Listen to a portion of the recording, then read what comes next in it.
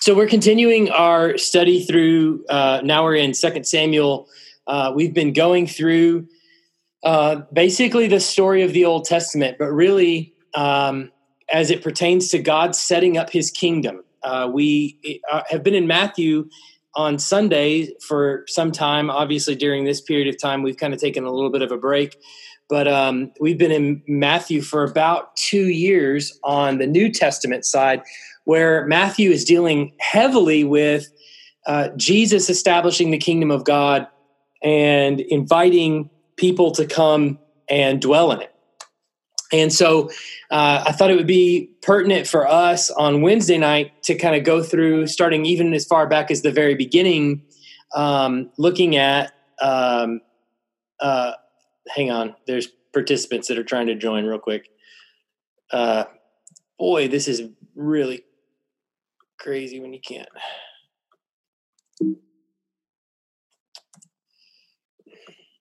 I'm sorry, people.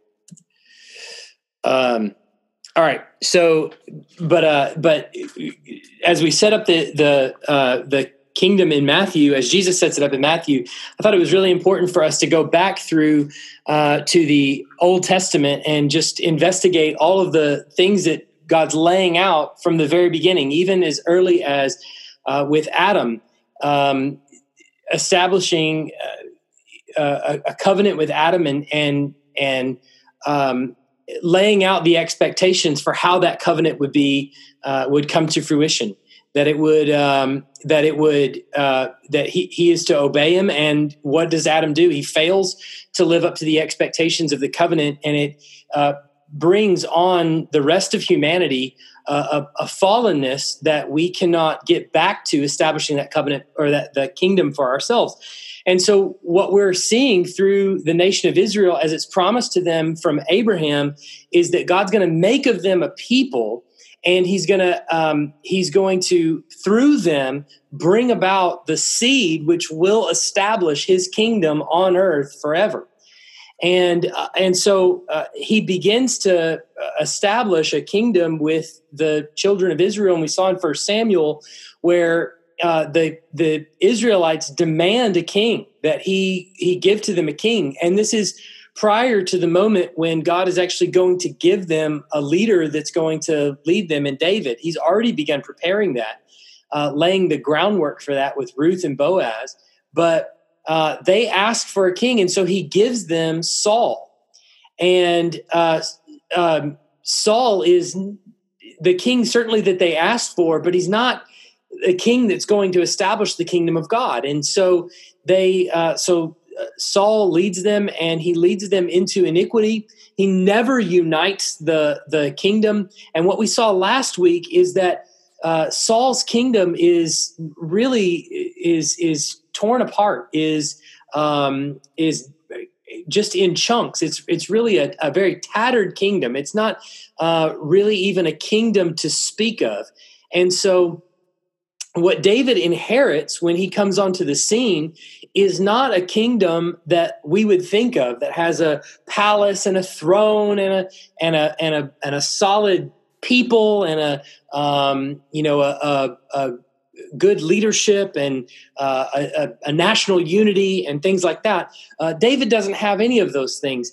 In fact, the people are separated, about as separate as they possibly can be. And David is ruling from the city of Hebron, which is in the southernmost part of Judah. And as soon as he takes the throne, a competitive general, a general who was general under Saul's regime, appoints Saul's heir as king of the northern tribes. And so Ishbosheth is that son, and he takes over the northern tribes and becomes essentially sort of a puppet king with Abner at his right hand. And Ishbosheth reigns on the throne in the northern kingdom, which is essentially every tribe but Judah. So when we say when the kingdoms are divided and we use the term Israel, what we mean by that is all the northern tribes except for Judah, pretty much. the southern kingdom being Judah. And so you're kind of two different groups of people, and even the northern kingdom isn't that united. But when David comes onto the throne, he reigns in Hebron for some number of years, while Ishbosheth is a sort of a puppet king in the north, with Abner, Saul's former general, at his right hand. And Abner is kind of instigating all of this. Now, when we get to our text to this evening, you kind of need to understand that when you read the biblical text, there's always multiple things going on at one time. There's the text as it reads, and it's relatively, I think the Bible is relatively easy to understand on its surface. And then there's a lot of things lying underneath it. There's a lot of political alliances, particularly in the kingdoms, that we're going to see tonight, where a lot of what David is doing and a lot of what Abner is doing and what's being said back and forth, there's probably a lot of underlying things that we also need to understand as we go into it. And so with that in mind, you can open your Bibles, if you have them, to 2 Samuel chapter 2. And right now, so here's the situation. I can't see my cursor when I share my screen and I have somebody in the waiting room, but I can't get to them. So sorry. So you can open your Bibles, if you have them, to 2 Samuel. Chapter 3 is where we're going to mostly be tonight. But there's some things to consider in chapter 2 as well. When we last left off, Abner has attempted to. Let me see if I can get Sean Mobbs in real quick. Just bear with me for just a second. All right. There we go. All right. When we last left off, Abner has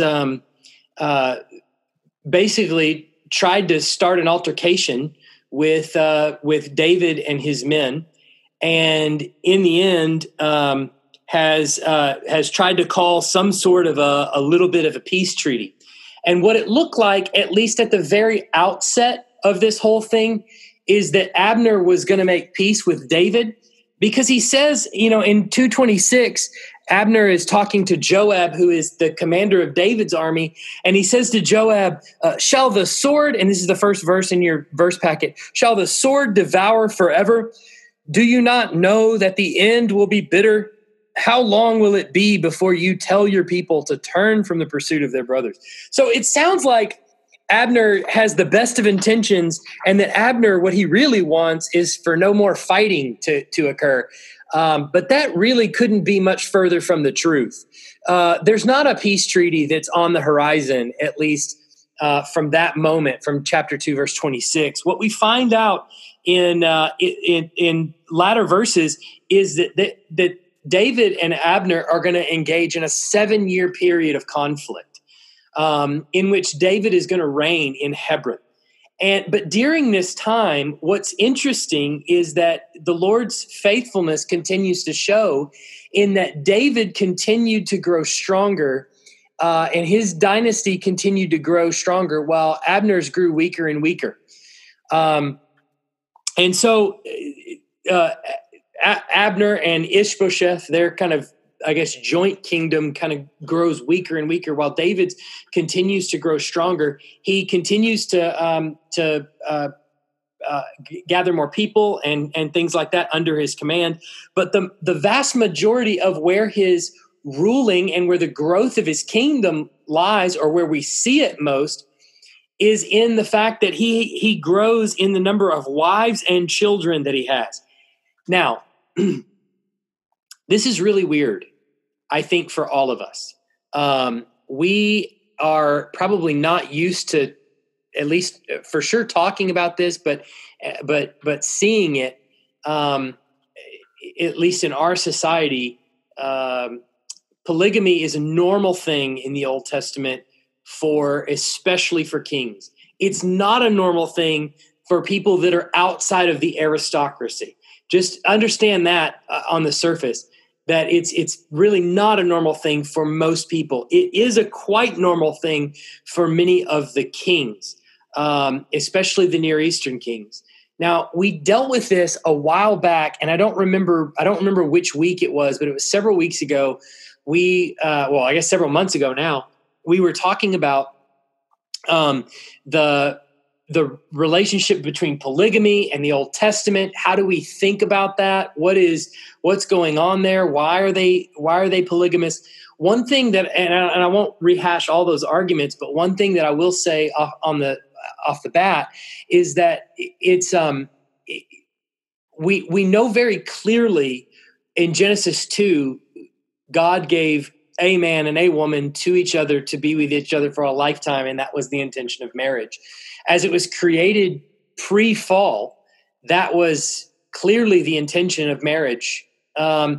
One of the effects of the fall that we see in Genesis chapter 3, we actually see it in Genesis chapter 4, but Genesis chapter 3 is the fall of man, where Adam and Eve take the bite and they're removed from the garden lest they take from the tree of life and remain in that state. So God removes them from the garden as a punishment and a judgment, but also an act of mercy. And one of the first things that happens in chapter 4 is not only murder, but polygamy. And so we see that in chapter 4 already coming right out of the gate. So it's clear that it's not a good thing. And the Old Testament law even warns the kings, you are not to involve yourselves in many wives and gather in these entangling alliances, so to speak, because they're going to drag your heart away. And what we see is that part of the downfall of pretty much all of the good kings that would ordinarily be righteous, particularly I'm thinking about David and Solomon, is both of them get dragged away by women, and by women that are not their first wife. And so, it's very clear that in the Old Testament, it doesn't pay off. It never does it pay off. In fact, you see it several times in Elkanah with Hannah and Peninnah. They're at war with one another. It almost always results in the wives having conflict with each other, as it normally would, because it's a sinful thing.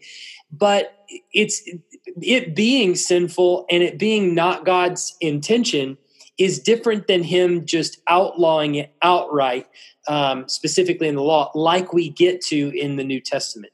What we would see in the New Testament would be an example of progressive revelation, where we come to understand what God's intention for marriage is one man and one woman for a lifetime. However, that being said, from this moment on, you're going to see lots of marriages from lots of kings to lots of women having lots of children. So just kind of know that that's going to be a pretty normal thing, at least for now. The way we should look at that, though, is that's not God's intention for marriage. We see what God's intention for marriage is both before the fall and after Christ institutes kind of new kingdom worship on afterwards. So does that make sense? And if you have any questions, just feel free to open your microphone and ask me, but I'll go on if not. So David's growing stronger, gaining more wives and more children. But one of the things that's particularly of note with the wives that he gains is the one wife, Maachah. She is you'll see here in 2 Samuel 3, 2-5. It says, "And the sons were born to David at Hebron. His firstborn was Amnon." I got a lot of names, so bear with me here. His firstborn was Amnon of Ahinoam of Jezreel, and his second, Chileab of Abigail, the widow of Nabal of Carmel, and the third, Absalom, the son of Maachah, the daughter of Talmai, king of Geshur, and the fourth, Adonijah, the son of Haggith, and the fifth, Shephah, the son of Abital, and the sixth, Ithream of Eglah, David's wife. These were born to David in Hebron. If you hear me pause, it's just because I'm letting people in to the room here. So of particular interest is Maachah, and the reason is because in the text, she is identified as the daughter of Talmai, king of Geshur. And that's particularly important. Why? Because that means that some of the marriages that David is getting involved in have political overtones connected to them. What's really common, and I mean, I could be wrong about this, but I think it's even still common a little bit today, or at least it has been in pretty recent history, is kings giving their daughters to alliances. And David getting a wife from another king is an example of David's territory and his influence, his power, his persuasion growing over the land. And the reason that this particular king is pretty important, and you'll see why in just a second, but is because the Gesher mentioned here is probably a kingdom that's just to the east of the Sea of Galilee. Now, if we look at that on a map, so that last blank there, it should be Sea of Galilee if you've got it, because I'm going to flip slides and you're not going to have it anymore. So Sea of Galilee is the last blank there. Gesher, if you can see that on a map, can everybody see all the way to the top at Gesher? Just David Maxwell, I can see you. So if you get a thumbs up, okay, good deal. Got it. Richard's giving me a thumbs up. If you can see, ignore the orange line. It's meaningless at this moment, but it was a good map that I could find. So Gesher is up at the far north here, just to the east of the Sea of Galilee. That is that's in the half tribe of Manasseh's territory, I believe. And so you basically have a king who is king over an area where Israelites dwell. Now, that's particularly important because if you see all the way down at the bottom of the map is Jerusalem. Below that is Hebron. It's not even included on the map. It's too far south. So David is way down south of Jerusalem. The king that he has, that is his father-in-law, essentially, I guess if you want to think of it that way, is up north. So basically the territory that's left for, say, Abner and Ishbosheth and the northern king tribes of Israel is shrinking. And David's influence is growing across the region. And so this becomes evident, and part of that little list of daughters and wives that David is taking is important specifically because of that. We see David's influence is actually growing. But that's not the only influence that's growing. We also see that Abner is making a sizable dent into the kingdom of Saul.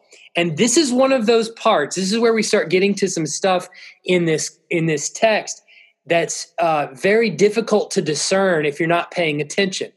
But Abner is making some political moves here, and it starts to become evident in 2 Samuel 3, starting in verse 6. So if you look at your verse packet there in verse 6, here it is. It says, while there was war between the house of Saul and the house of David, Abner was making himself strong in the house of Saul. Now Saul had a concubine whose name was Rizpah, the daughter of Aiah. And Ishbosheth said to Abner, why have you gone in to my father's concubine? Then Abner was very angry over the words of Ishbosheth and said, am I a dog's head of Judah? To this day, I keep showing steadfast love to the house of Saul, your father, to his brothers and to his friends, and have not given you into the hand of David. And yet you charge me today with a fault concerning a woman.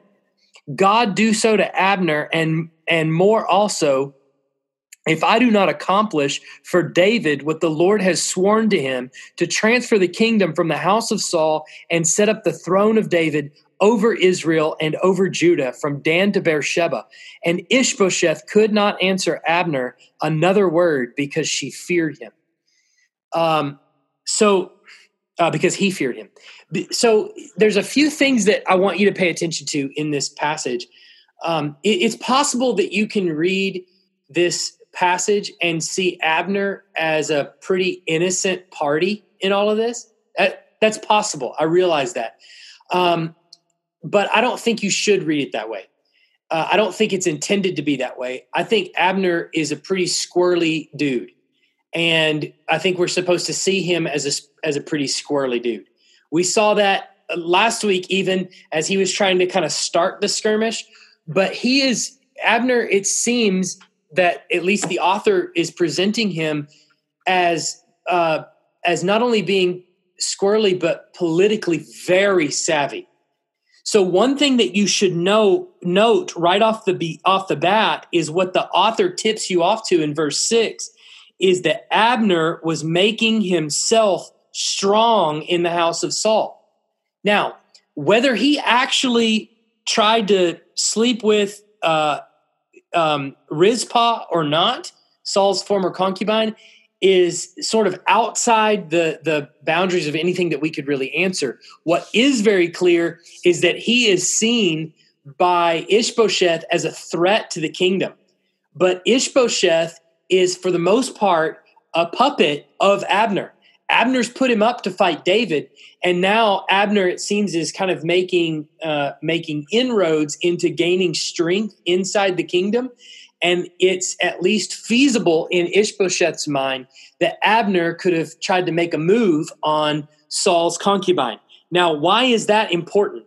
Well, it's important because in the Near East, when a man took over the harem of the deceased king, now I realize that term harem is not something we're super comfortable with, but he had a lot of wives. And so the person that takes over the harem of the deceased king is widely accepted by everybody as the heir apparent or the king. And so we presume that Rizpah is Ishbosheth's concubine, if you want to say it that way. And Abner trying to make a move and growing in power is obviously a threat to the kingdom. And so Ishbosheth is kind of accusing him of doing this. And it seems like Ishbosheth, who's a very weak man, it seems, has approached Abner, and once Abner doubled down and said, I haven't done this, then he didn't answer anything to him. He didn't say anything to him. And there's that phrase, "Am I a dog's head of Judah?" which is obviously we don't really know exactly what that means or why he said that, but it's obviously an idiom in Hebrew, and who knows what the meaning of it is. But I guess the point that he's making is I'm not under the control of Judah to come in here and try to undermine the kingdom or anything like that. And so, but him going after the harem or being perceived to go after the harem is a pretty big threat. But at the end of it, Abner is resolved. Fine, I'm going to make David king over everybody. But here's another thing to notice, that in this passage, it's clear Abner knows that God has appointed David to be the king over all of Israel. And he's not only fighting against David, he's actually fighting against God as well. Abner could, if you read this a certain way, this chapter 3 and 4, if you read it a certain way, Abner could come off smelling like roses, but he really shouldn't. He's kind of a scoundrel, and I think we're going to see a few more hints of that in just a minute. But so Abner has at least been accused of making a pass at Saul's concubine. But so after this accusation, Abner then makes a move, and he tries to he abandons the allegiance with Ishbosheth. But what you'll notice is that Abner is driven not by his theology, but by politics. And this is going to be a very important thing with Abner. This is another reason why I think it's reasonable to conclude that Abner is a scoundrel, but a politically very savvy scoundrel, is because he is everything that he says is all about politics, and really none of it is about theology. In fact, he has rejected David as king over Israel and fought against him precisely because of politics. He wanted power and control, and having lost Saul, his his former king, he no longer has it. And so in order to get it back, he has to put a puppet king in just so that he can have some semblance of control. And so it was all about politics is the reason he's fighting against David. And now he decides to go and promote David, not because of his theology, but because of politics. And he's not seeking to expand David's kingship because he felt the authority of Yahweh's promise, but likely because he sought his own advantage. And you're going to see that play out in just a moment where he's really going after his own advantage here. And some of this, I think we're having to kind of look at sort of the subtext of the politics that are going on. But I think it's certainly not without warrant in the text.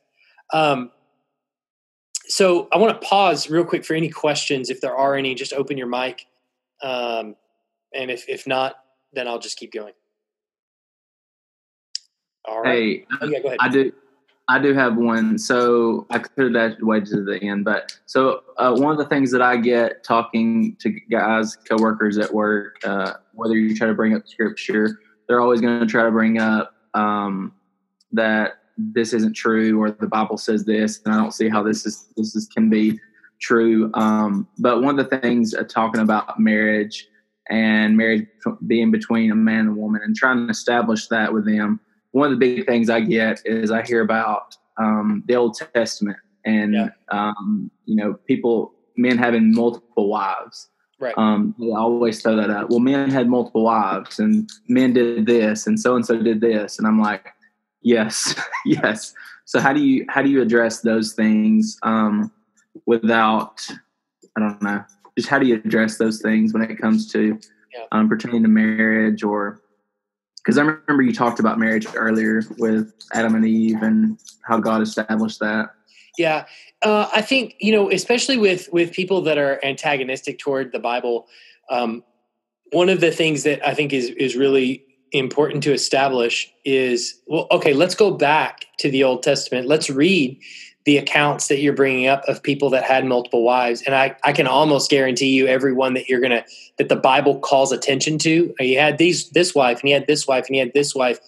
But when you see how it plays out for them, it's never good. We're going to watch David's children and what happens there. And we're going to watch a lot of these kind of escapades sort of play out, and they're not good. They never turn out good. That's one thing I always kind of bring up is like, well, let's see how it plays out for everybody. And it doesn't work out. Not least of which is Solomon, who the women, take him off into all kinds of different, different things. And so that's one thing. The other is, let's look at what Jesus establishes for actually following him, because I'm not trying to make someone just a believer in God.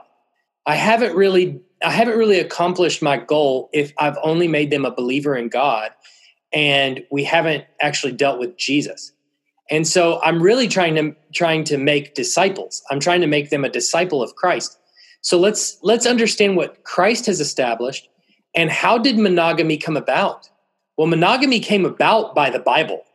And it was by Christ instituting God's kingdom, his rule, his reign on the earth through the advent of the Holy Spirit. So by God's grace, many of our cultures now have been bent back toward monogamy, mostly by virtue of Christian influence, by Christ's kingdom having pervasiveness. And so I think what I would seek to establish is, well, how are you going to follow Christ if you think polygamy is okay? Because, if you want to follow David or you want to follow Saul or Solomon into wickedness and abandonment of Christ, then, I guess that's to your own peril. But how are you going to follow Christ and still be a polygamist? You can't. And so, I think helping to see that there is a transition that has happened and Christ has established God's kingdom, and it is affecting the hearts of men and women in the fact that the Holy Spirit takes up residence inside us and leads us into following his rule and reign in a better than David, Solomon, or anybody else ever could have before. So I think that's how I'd answer it. But obviously, there's people that have questions about the Old Testament and the Bible, and then there's people that are antagonistic. And sometimes you have to know whether to answer a fool according to his folly or not answer a fool according to his folly. And it just depends. So, yeah, good question. Okay, so here's Abner, and he's not really doing anything according to the Lord's promise and what the Lord has instituted. He's doing most everything for political advantage. And so what does he do then? Well, the first thing that he does when he says that I'm going to go after David, I'm going to help establish David. What does he do?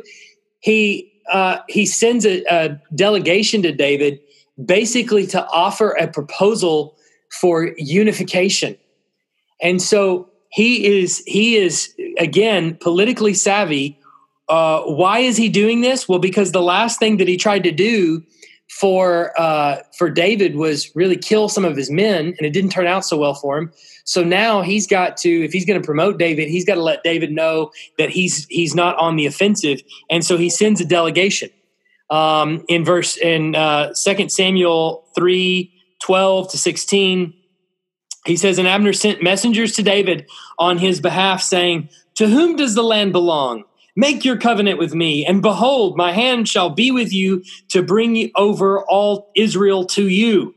And he said, Good, I will make a covenant with you. But one thing I require of you, that is, you shall not see my face unless you bring Michal, Saul's daughter, Saul's daughter, when you come to see my face."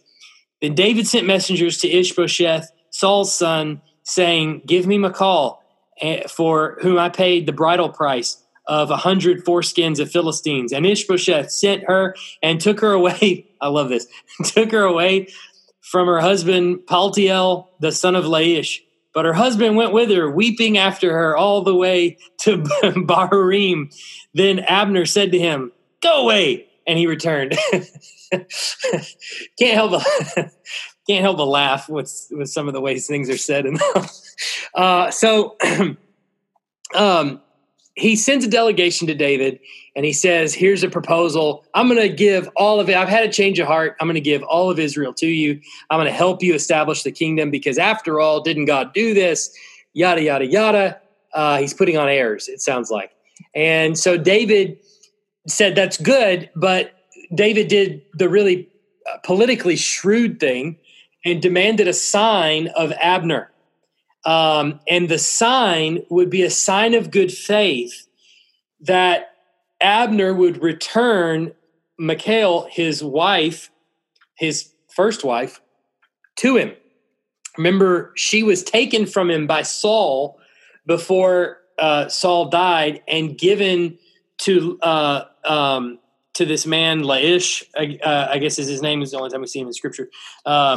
But gave him to him, and is that right? No, Paltiel. Gave him to Paltiel, and basically took her away from David. And David says, "Okay, I want my wife back." And obviously, there's probably a twofold reason here. One is that having his wife return is, pardon the expression, I don't think of it this way, but is a property deal. Like he actually, that's his, that belongs to him, is the kind of the way I guess it would be thought of in sort of Old Testament kind of idea.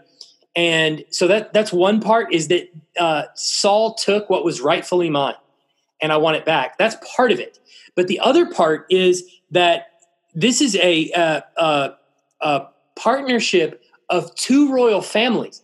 And that was kind of the way it was understood. It seemed like on David's part, when he first was given Saul's daughter, was that he's the heir apparent, even if Saul doesn't totally understand that. He's the heir apparent, and he has the daughter of the king. So the king, is his father-in-law, which at least even further solidifies his right to the throne.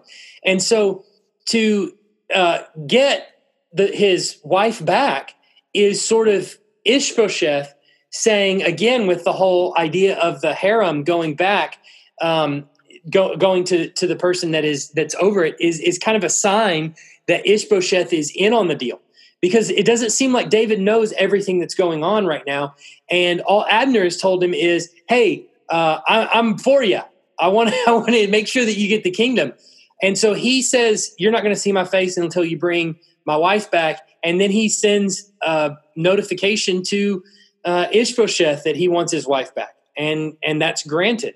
And so it appears as though all things are going pretty well with this delegation and with Abner's newfound sensibilities.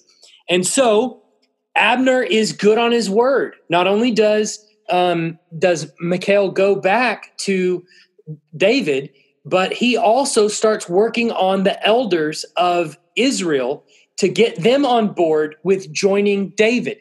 Not only does he persuade the Israelite elders, but he particularly persuades those from Benjamin. At least he focuses a lot of his time on Benjamin.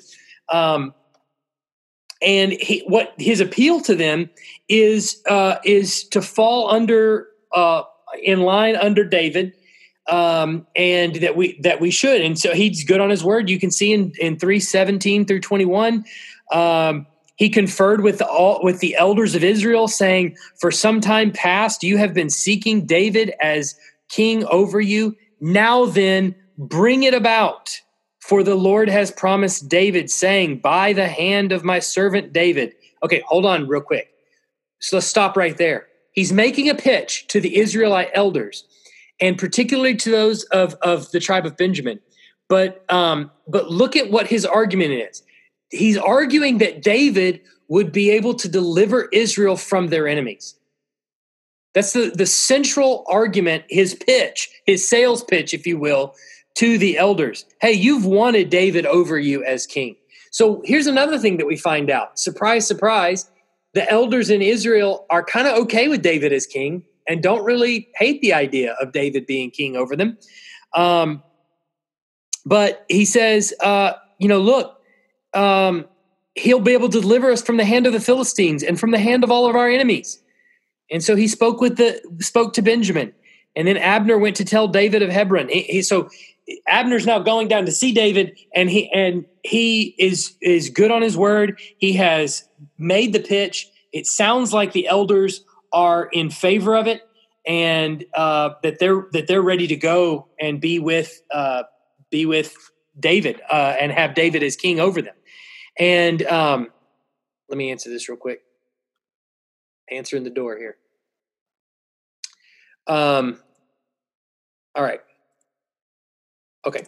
And so Abner goes down. Wait, before I go to that one, Abner goes down to this meeting with David, and he has good on his word. He has delivered the elders and to David, and they're on board with following David as king.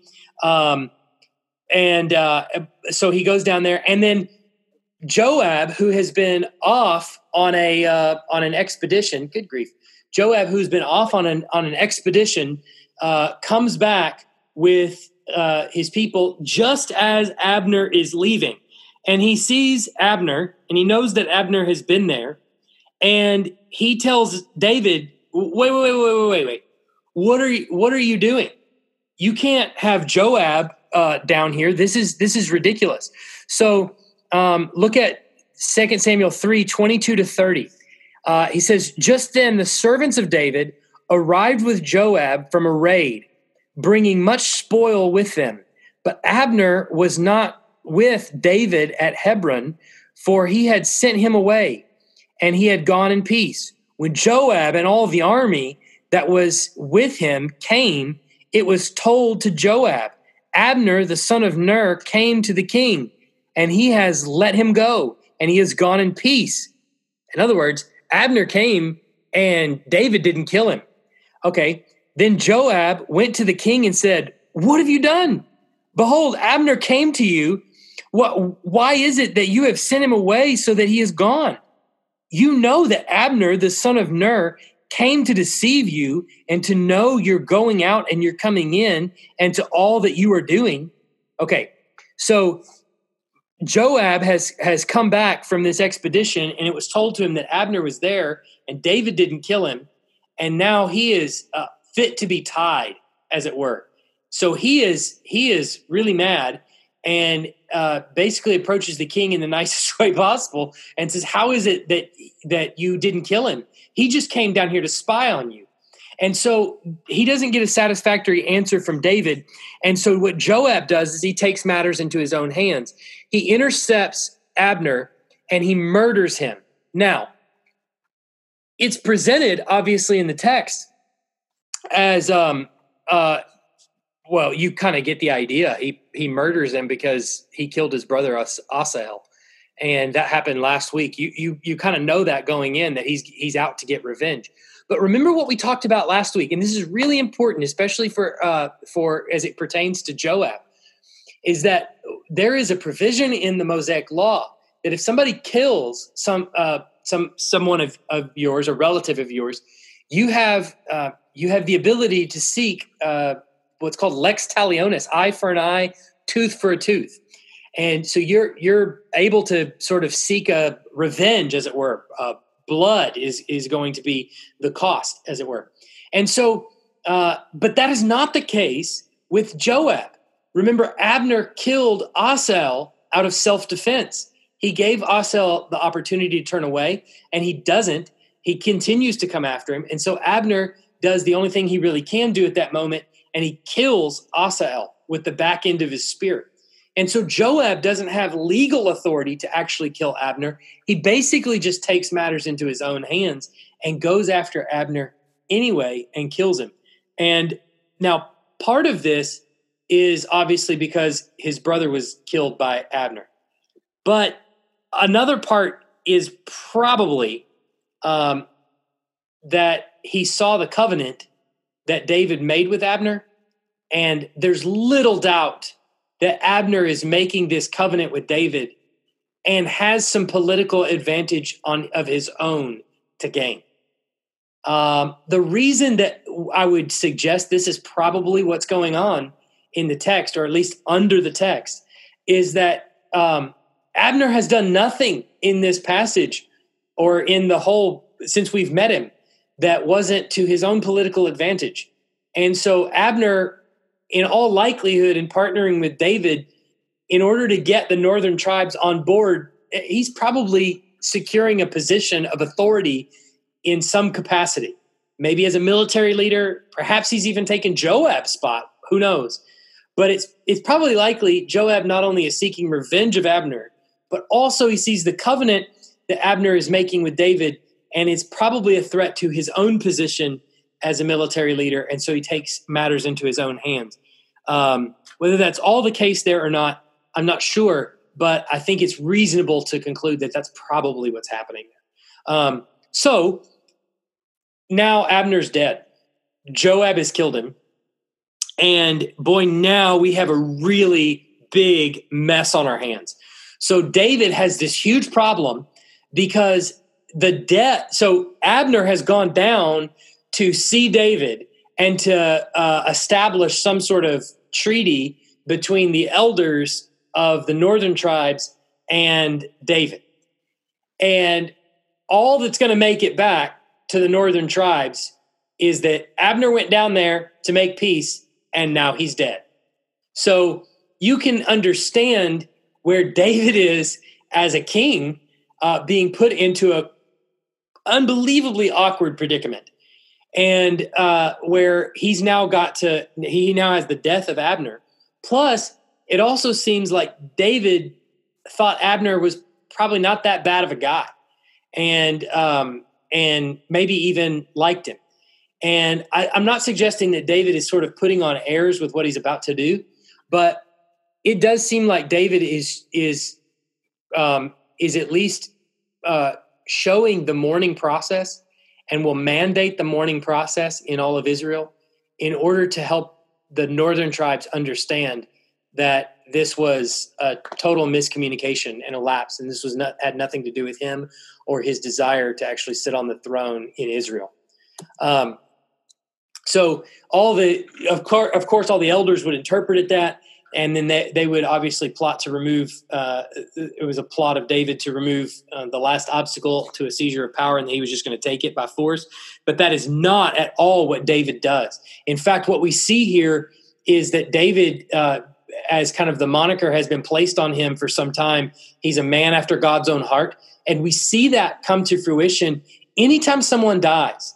Anytime someone dies, really what he would consider unjustly, which I think is part of the impetus behind David doing what he does, is that he sees Abner as dying unjustly. And what David does is he really does what's right. And he mandates across the country that the whole country be thrown into a period of public mourning so that they can properly lament Abner's death. And David's lament is seen as so sincere with the nation of Israel as a whole that the elders are convinced that he meant nothing by it and that his kingdom meant nothing by it and that the two could coexist together. So we've seen this before too with David.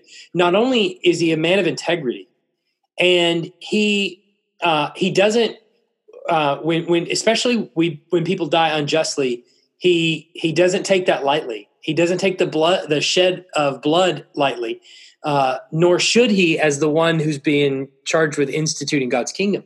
But we see that he's a man after God's own heart, but we also see that he's politically savvy. He played the fool, played a crazy person to get out of jail with the Philistines, and it worked. He played more politically savvy games with the same king years later to basically so that the king would let him live on his property. So he lived among the Philistines, pretended as though he was going to fight with the Philistines. He's not only a man of integrity, he's also a very politically savvy man, and he tends to blend the two very well together. And so it's the lament that David undergoes and the public mourning that he institutes across Israel is not just mourning. It's also a matter of politically savvy, and so political savvy. And I don't think those two are work against each other, at least not when it comes to David for the most part. So anyway, David institutes this period of public mourning and lament, and you can see that in 2 Samuel 3:36-39. He says this, it says, and all the people took notice of it, and it pleased them, as everything that the king did pleased all the people. So all the people in all Israel understood that day that it had not been the king's will to put to death Abner the son of Ner. And the king said to his servants, Do you not know that a prince and a great man has fallen this day in Israel? And I was gentle today, though anointed king. These men, the sons of Zeruiah, and are more severe than I. The Lord repay the evildoer according to his wickedness. So David doesn't really put Joab to death, but he does leave him to the Lord's will. Whatever the Lord's going to do with him, the Lord's going to do, and he sort of leaves that up to the Lord to decide. So there's this. There's the feeling spreads across Israel. David is their king. They love everything that he does. They're happy to join in with him. And then there's, typically when people that don't know David, they think he wants one thing, and it turns out they have totally misread him. This also goes to show that David is a man after God's own heart, in that he does not want the things that typically other men and other kings want. You would think a king comes to the throne that anybody who goes after the king's enemies and puts them to death would gain favor with the king. And so it seems like this is a recurring theme in David's kingship when people want to do this over and over. And so what do we have? We have a couple of people that are seeing that this as this fragile agreement is hammered out between David and Abner, lest it be aborted. They want to make sure that they solidify this agreement. So what do? They try to take out the king's enemies. And so one of the worst things that Ishbosheth could possibly do during this time is take a nap in the afternoon, it turns out. So he's laying down on his couch, taking an afternoon nap, and two assassins who want to make sure that this agreement comes to fruition sneak into his place and kill him in his sleep. And thinking that, oh man, this is going to be great. This is going to win us some points with the new boss. And so we'll go in and kill him. And so while Ishbosheth takes an afternoon nap, he goes in and he kills him. They not only kill him, but they chop off his head, and they take his head all the way down to Hebron as a token, as a sign that they've done this, that Ishbosheth is dead, and that David can actually that the way has been cleared for David to sit on Saul's throne. And so David does the only thing that he can do at this moment, and he has both of them executed, and he has their bodies hung publicly in Hebron for everyone else to see as a warning. David is ruthless with people that do ruthless things, and he doesn't take kindly to people touching the Lord's anointed. And can you imagine even seeing Ishbosheth as part of the will of God? Can you imagine that? Seeing a political rival, someone who has basically usurped your right to the throne, the right that God has given to you, to see that person, even in spite of his arrogance, ignorance, obstinacy, still seeing that person as they're part of the will of God. I mean, that is a level of patience and humility that is just an unbelievable thing to look at. Is watching David see this guy who is basically impeding his right to the throne as still there by God's appointment. And if you touch him and you kill him, well, you deserve to die. So, David, I think, is a really good candidate up to this point in the narrative for establishing the kingdom of God on earth. Now he has no impediment to the throne, and he's going to take it. And the kingdom of Israel is going to be unified here in the 5th chapter coming up next week under David for the first time, really. And it's going to experience a golden age under him and Solomon. So it looks like he's going to be the one to institute God's kingdom, but he's still going to mess up, and it's still going to be impossible for him to do. We're going to see later on. But as of this point in the story, things are really, really promising. Questions, comments, concerns?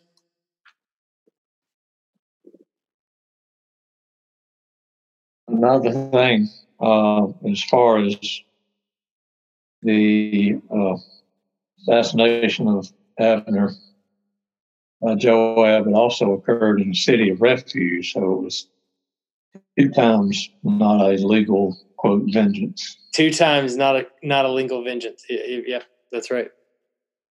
I'm going to get out of this so I can see everybody.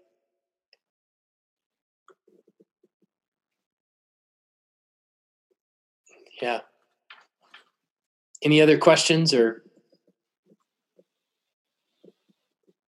sorry for the technology deals in the meantime. It's hard to figure out the program and all that, and make sure we let people in at the right time so we don't get Zoom bombed and all this kind of other junk that we got to watch out for. So sorry about all of that. But were there any other questions or comments or points that you wanted clarification on?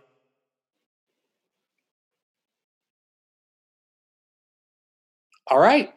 Well, in that case, I'm not going to make you ask questions. So I'm going to pray for us, and then we'll go until next week. All right. Same bat time, same bat channel next week. Let's pray.